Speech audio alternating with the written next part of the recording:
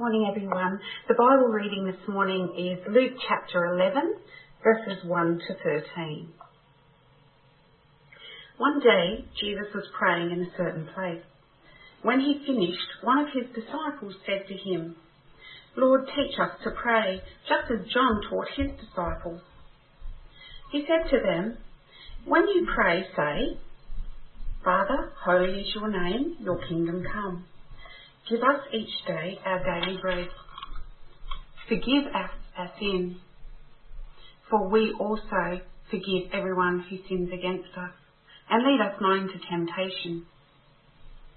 Then Jesus said to them, "Suppose you have a friend and you go to him at midnight and say, 'Friend, lend me 3 loaves of bread. A friend of mine is on a journey and has come to me and I have no food to offer him.'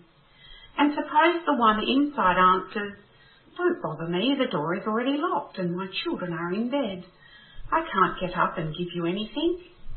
I tell you, even though he will not get up and give you the bread because of a friendship, yet because of your shameless audacity he will surely get up and give you as much as you need. So I say to you, ask and it will be given to you, seek and you will find, knock and the door will be opened to you. For anyone who asks receives, the one who seeks finds, and the one who knocks, the door will be open. Which of you fathers, if your son asks for a fish, would give him a snake instead? Or if he asks for an egg, will you give him a scorpion? If you then, though you are evil, know how to give good gifts to your children, how much more will your Father in heaven give the Holy Spirit to those who ask him?"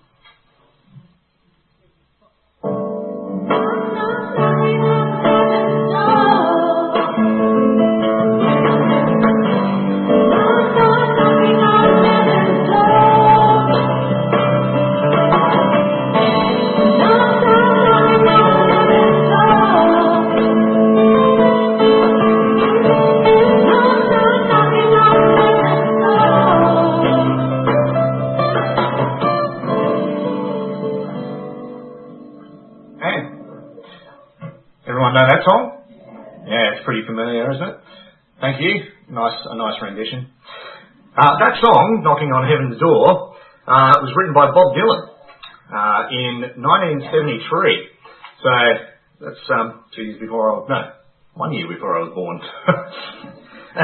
And revised by Guns N' Roses in 1992, and then even covered by numerous artists after that, including Avril Lavigne, and I'm sure we all know Avril, Skater Boy, anyway, whatever. It's a catchy tune, right? Knocking on Heaven's Door. And even if those words, knocking on heaven's door, are not based on Jesus' words in Luke 11, they should be. It's just too good a hook, I reckon, not to use to get in our mind at what prayer is, right? Knocking on heaven's door. Jesus says God wants us to be knocking on his door and asking him for stuff, but as with all prayer, it's the second part of the conversation that God has initiated. And so, as such, Jesus is keen for us to be asking, seeking, and knocking in a certain way, which is what we're going to be looking at a little bit closer today, the knocking. But first, let's recap on where we've been so far over the last number of weeks when it comes to prayer, the series on prayer that we've been doing. Firstly, we saw that Jesus' prayers are the most important. He not only died the death we should have died, but he lived the righteous life that we should have lived. As such, he prayed the prayers that we should have prayed in our place for our sake. Our prayers, they're only acceptable in Christ. For Christ, he is the one true prayer. Secondly, we saw the proper form of prayer throughout the scriptures is asking God to keep his promises, which he says are all fulfilled in Christ. And we're going to come back to that today. And then after that, we spent a couple of weeks looking at what's been called the Lord's Prayer, Jesus' template prayer, that shows us the richness of calling on God our Father in heaven and asking him for a number of things. Firstly, that his holy name be praised, which we looked at in more detail a couple of weeks ago with praise in prayer, and then to be asking for forgiveness, which comes along with confession, which we looked at last week. This week we're going to be looking at the prayers of petition, or supplication, basically fancy words that basically mean asking God for stuff, for things. And guided by Jesus' model prayer, we're going to see that. We're going to see, firstly, we're going to see that we're to ask God for things with his promises in mind. Okay, that's the first thing we're going to look at. Secondly, we're to ask that people submit to Jesus. And then thirdly, we should be asking for things favourable to living a godly life here and now. And then finally, we're going to see that we should do all that patiently. So, that's where we're going. First up, we're to ask God for things with his promises in mind. In the Bible reading that we just read, Jesus said, ask and it will be given to you. But ask what, particularly? Well, I take it, we're to ask what he's just encouraged us to pray in the Lord's Prayer just a few verses earlier. That the Father's name be hallowed, that his kingdom come, that he give us our daily bread, that he forgive us, and lead us away from temptation into righteousness. And all these things he's promised to give us in Christ. He's promised these things to us. But this isn't the limit to his promises. There are many, there are a bunch of God's promises made throughout the Bible that Jesus' teaching here also applies to. So, for instance, in James 1, there's the promise of wisdom, if we ask for it. And then in Hebrews chapter 13, there's the promise that God will never leave us. He'll never abandon us or forsake us. We can be sure as we ask for these things that God will keep his promises. He's more than happy to give us these things to us. In fact, even if we misunderstand what he's promised, and yet we're seeking from him good things as our Heavenly Father, he'll give us the best thing. As Jesus points out in the reading we just had, which of you fathers, if your son asks for a fish, will he give him a snake instead? Or if he asks for an egg, will he give him a scorpion? Of course not. If you then, though you're evil, know how to give good gifts to your children, how much more will your Father in heaven give the Holy Spirit to those who ask him for good things? So when it comes to gifts, our Heavenly Father, he's got the scoop. As his children, we can ask him for a bunch of good stuff. But he knows what's best for us, and he'll give it to us. In the 80s, when I was a kid, Lego was a really well-established and loved toy, as it still is today. And Mum and Dad, they were pretty good at getting my brother and I some pretty cool Lego. But it was generally the small to mid-range sets, which was cool. Tim and I were happy with that.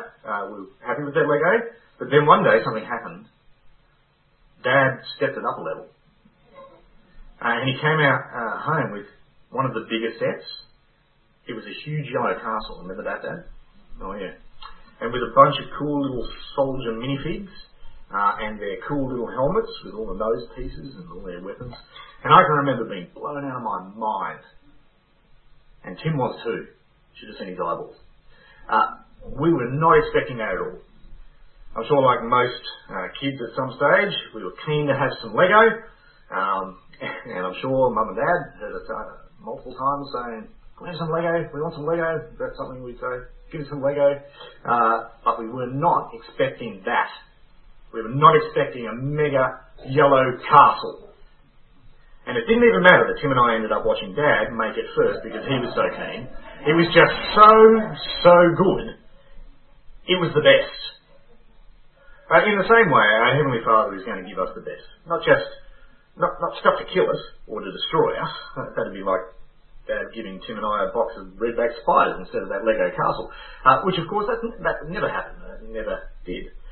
But in the same way, God's going to give us the best, right? The Holy Spirit, who is God himself with us and in us, which of course is the best gift that any kid can get. Their dad always being with them and for them. So for our Heavenly Father, he is keen to be with us and give us all he's promised. So we should ask him for what he's promised. Which brings us to the second point. He's promised that everyone and everything will submit to Jesus. That is a dead set certainty. He has promised that it will happen. So we should ask the Heavenly Father for it. Which is what it means to pray, your kingdom come, your will be done, on earth as it is in heaven. Because as it is in heaven now, God's promise that will be the case on earth. As the Apostle Paul says in Ephesians 1, He, God, has made known to us the mystery of His will according to His good pleasure, which He purposed in Christ to be put into effect when the times reach their fulfillment, to bring unity in all things, unity to all things in heaven and on earth under Christ. The plan for all things, the entire universe, is to be under Christ. Everyone will have to submit to Jesus at some stage. And so we should pray that people submit to Him willingly now. That they believe in Him as their Saviour and their Lord and are saved. As Paul says elsewhere, God our Saviour wants all people to be saved and to come to a knowledge of the truth. So we should want what God wants. This is part of the reason why we here regularly encourage our growth groups to be praying for our various linked missionaries and missionary organisations. And why we should be regularly asking our Heavenly Father that people submit to Jesus in faith and be saved and come into the truth of a personal relationship with God. And not just to be saved into that relationship, but to actually grow in that relationship. As we touched on a couple of weeks ago, with that turn of phrase that Jesus used, what's called a litotus, or in Jesus' model prayer, lead us not into temptation, which is an ironic kind of understatement, to emphasise asking God to lead us instead into righteousness, which He promises to those who hunger for it. He says, as much He promises, blessed are those who hunger and thirst for righteousness, for they will be filled. It's a promise. And so we should be regularly asking our Heavenly Father that people submit to Jesus, that we submit to Jesus more and grow in faith more and in righteousness more. And finally, we're to regularly ask that Jesus return. Because that's when everyone and everything will be seen to submit to Jesus, right? And where everything will be made right. And our Heavenly Father will wipe away every tear from our eyes. And there will be no more death or mourning or crying or pain or injustice. This is something our Father promises will happen. So no wonder the Bible finishes with that prayer, come Lord Jesus. So as we come to ask for our Father, our Heavenly Father for things, we should ask that everyone and everything submit to Jesus by believing in Him, growing in Him, or with Him coming back. For years now, a popular genre in video gaming is apocalyptic scenarios. Games like Halo Infinite or Fallout 4 or The Last of Us Part 2 or Nier Automata, just from this year, which I'm sure everyone here is familiar with. Yes, we got one taker on the back, that's right. These games, they all depict the final days of Earth and humankind as pretty bleak, with some force trying to take over the world, whether that be zombies or machines gone wild or inevitable war, forces that need to be resisted and defeated. And the fun of these games is twofold. Firstly, in figuring out how best to play the game to get to the promised victory over whatever shocking or terrible thing is threatening life on Earth. That's the first fun thing. Secondly, because unlike life, which often doesn't feel like having any promised ultimate victory, and that our efforts make no difference in the fight for one, in these games there is an ultimate victory and our efforts do make a difference. It's fun. But what these games promise in the virtual, only God can promise in reality. Because we know that He's programmed the goal of this life to end in Jesus' victory. He's coming back again one day. Dead set. And so we can enjoy playing the game well. As we pray and ask that everyone and everything submit to Jesus. To pray this kind of prayer then is like being handed the latest gaming controller. So let's get to practicing to playing and to praying. Praying that everything and everyone, including ourselves, submit to Jesus, then and now. Which brings us to the third point. Asking for a godly life here and now while we wait for Jesus to return. Which I think is the thrust of Jesus' template prayer, where he teaches us to pray, give us our daily bread and lead us not into temptation.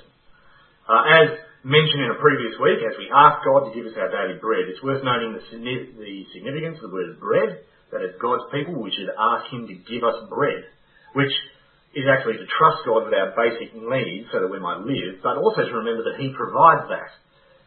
Life lived with our needs met then is always with him because he provides it, and that he provides it daily, or better for the coming day, not just today or tomorrow, but also that final day in mind, such that the bread Jesus tells us to ask for is both physical and spiritual. Can you see that? That we ask for our daily needs, but always with Jesus in mind, who is the bread for eternal life.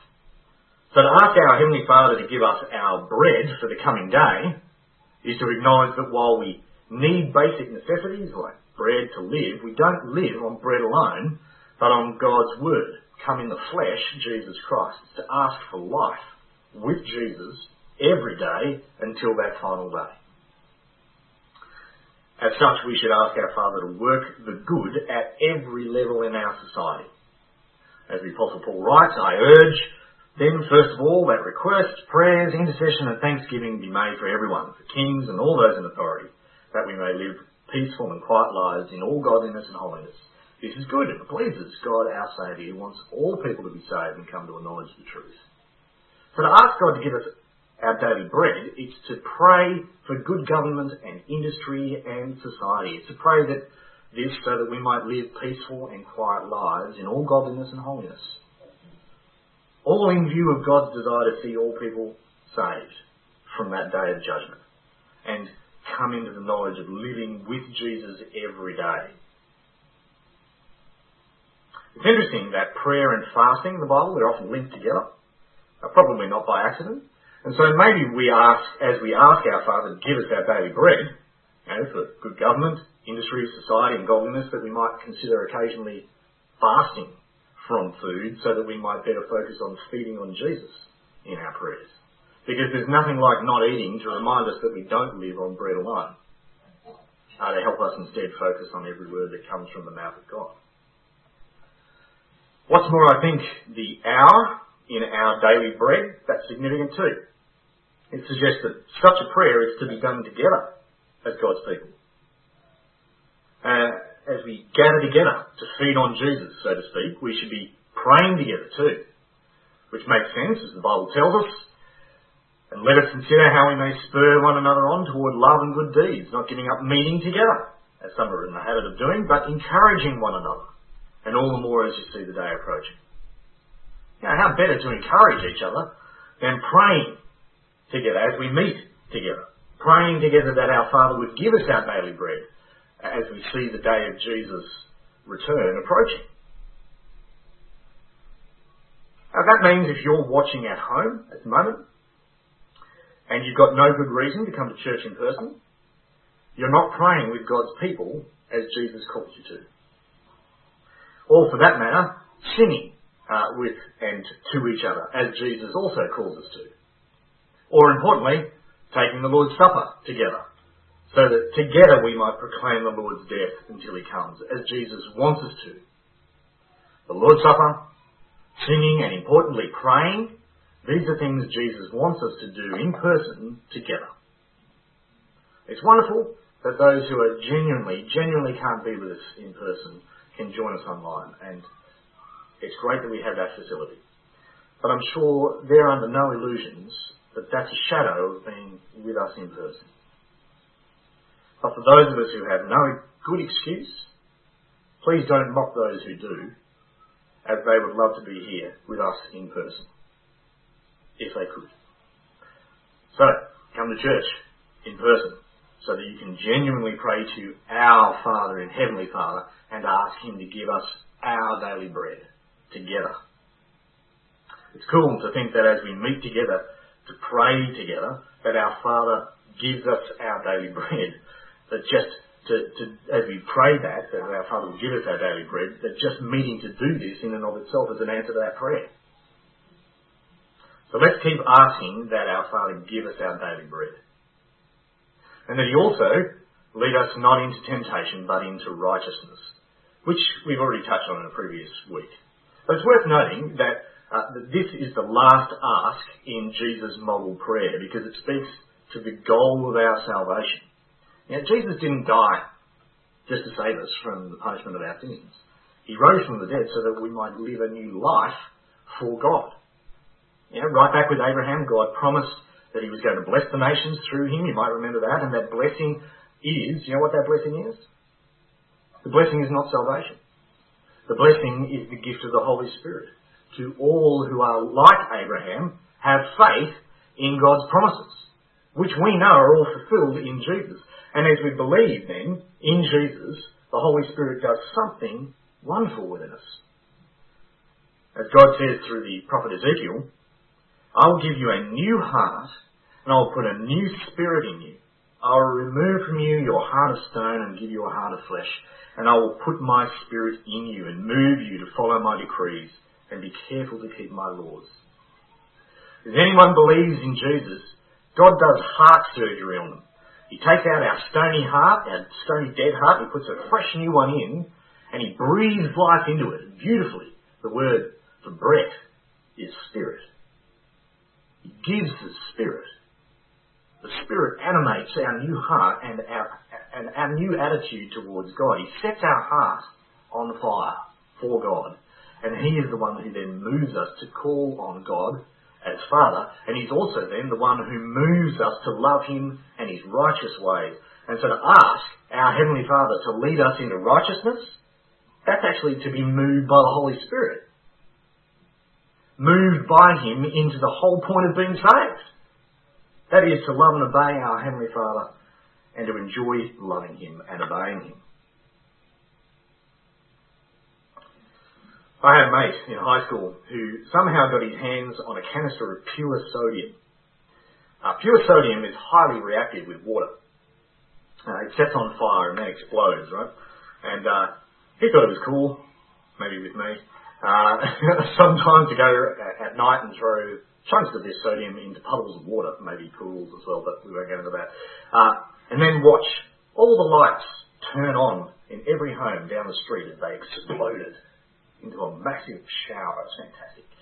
And I don't recommend doing that. Anyway, well, to ask our Heavenly Father to give us our daily bread and lead us into righteousness, it's like pouring water on pure sodium. It's to be moved by the Holy Spirit to fire up our heart for God in Jesus while we wait for Jesus to return. Which brings us to the final point. We need to ask patiently. Because let's face it, sometimes it can feel like God's a little distant, that he lacks an interest in our life here and now, that he's taking his time. Has it felt like that? As we suffer with our own sinful habits, or the stupid and hurtful behaviour of others, or with the broken systems in our world, or broken communities that we live in, things we've prayed that God would fix or take away, and he just doesn't seem to. Well, Jesus here, he tells a really cool story about this. Jesus told his disciples a parable to show them that they should always pray and not give up. He said, in a certain town there was a judge who neither feared God nor cared what people thought. And there was a widow in that town who kept coming to him with the plea, grant me justice against my adversary. For some time he refused, but finally he said to himself, even though I don't fear God or care what people think, yet because this widow keeps bothering me or shaming me, I will see that she gets justice so that she won't eventually come and attack me. And the Lord said, listen to what the unjust judge says. And will not God bring about justice for his chosen one, who cry out to him day and night? Will he keep putting them off? I tell you, he will see that they get justice, and quickly. However, when the Son of Man comes, will he find faith on the earth? Now, the point of that story is that God is nothing like the unjust judge. And so if this unjust judge is shamed into giving this widow justice, how much more so our just and compassionate Father who loves to give his people good things. He's given us the very best thing in sending his Son to die for us, and then his Holy Spirit to live with us and in us. And so we can trust he's going to send Jesus back again soon. At which point we'll never need to ask for anything. And so in the meantime, we should ask patiently, knowing that our Father will not put us off, not forever. That he will answer, even though he hasn't yet. That he hasn't abandoned us, even though it might feel like that. That he hears every word we ask, even though there's no visible evidence that he cares, much less hears. Like the widow, we can patiently persevere asking because we know our Heavenly Father keeps his promises in Christ by his Holy Spirit now and eternally then. So, let's knock on heaven's door with the invite of our Father's promises in hand, and patiently keep on knocking for everyone and everything to submit to Jesus and for a godly life while we wait for him to come again. So let's spend a few minutes doing just that now, using the Lord's Prayer as we do, a little bit of a template. So let's pray quietly, knocking on heaven's door.